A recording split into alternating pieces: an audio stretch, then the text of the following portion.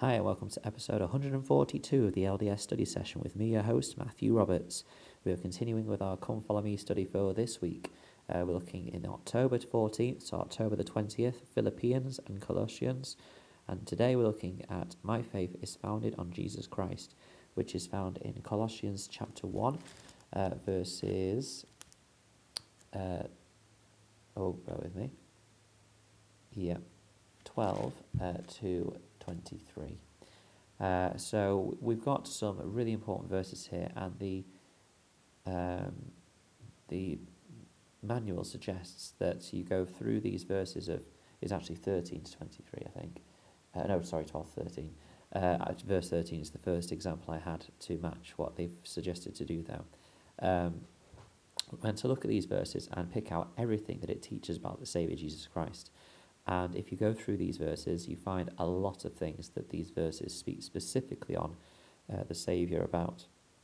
From verse 13, we read that the Saviour has divine blessings which we can be a part of in his kingdom. In verse 14, we read about how the Saviour redeems us through his sacrifice. In verse 15, we read about how he is in the image of God and that he is the firstborn of our Heavenly Father. In verse 16, we read about how through all things Christ has created all things. In verse 17, we read that he came before all things and he created all things. In verse 18, we read that he is the head of the church and that he was the first to be resurrected, the first fruits of resurrection. In verse 19, we read about how all fullness dwells in him, which is particularly pertinent, particularly in this dispensation of the fullness of times. In verse 20, we read that he mediates for us all because of his death for all. He reconciles all things. And in verse 21, we read that because of Christ, we can rejoin the Father. We're no longer alienated. And then in the last two verses, 22 and 23, again, because of his sacrifice, we can continue to have hope and be settled in the Spirit. So there's a lot going on here to learn about the Saviour, and I can't really digest or divulge much more than those headlines, in those verses. Of course, we can go into a major study of each of those verses and the doctrine that they teach for each of the following episodes of this study session, with which I wouldn't have time to share with you, but I think I might do that myself in my own time.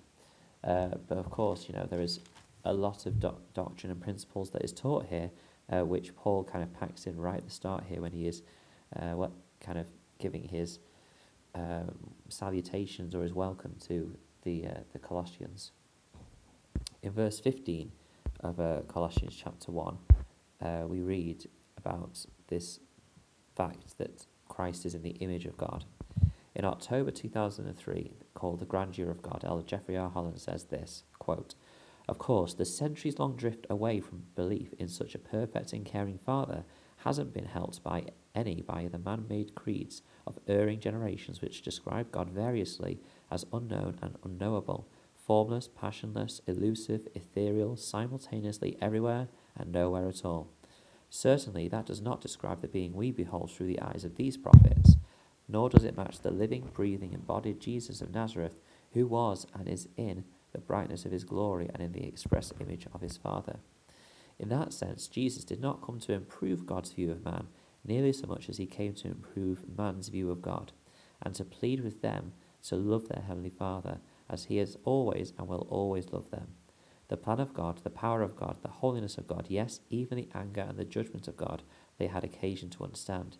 But the love of God, the profound depth of his devotion to his children, they still did not fully know until Christ came."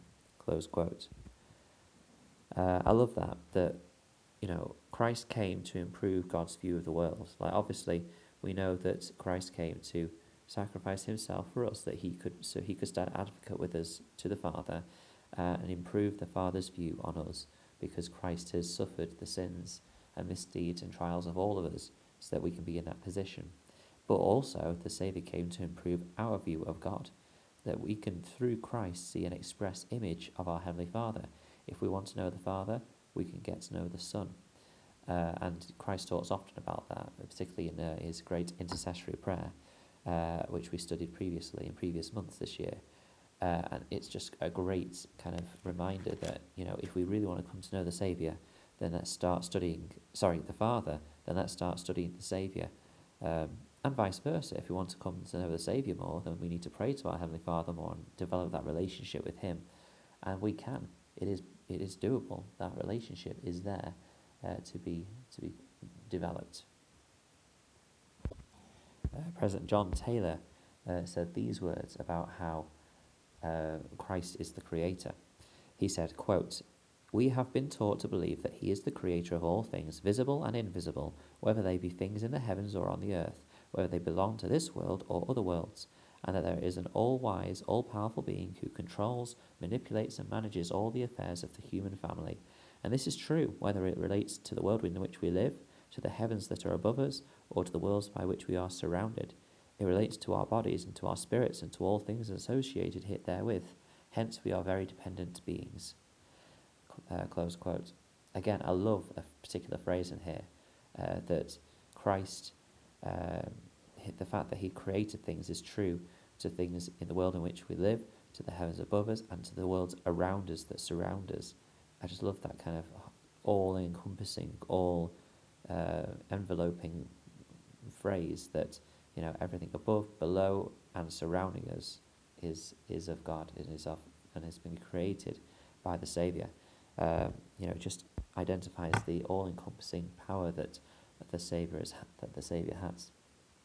To finish, I'm going to share a quote by Elder David A. Bednar, who kind of deals with what Paul concludes with, that after all of these principles of the Saviour, that our faith can be founded in Him because of all these things.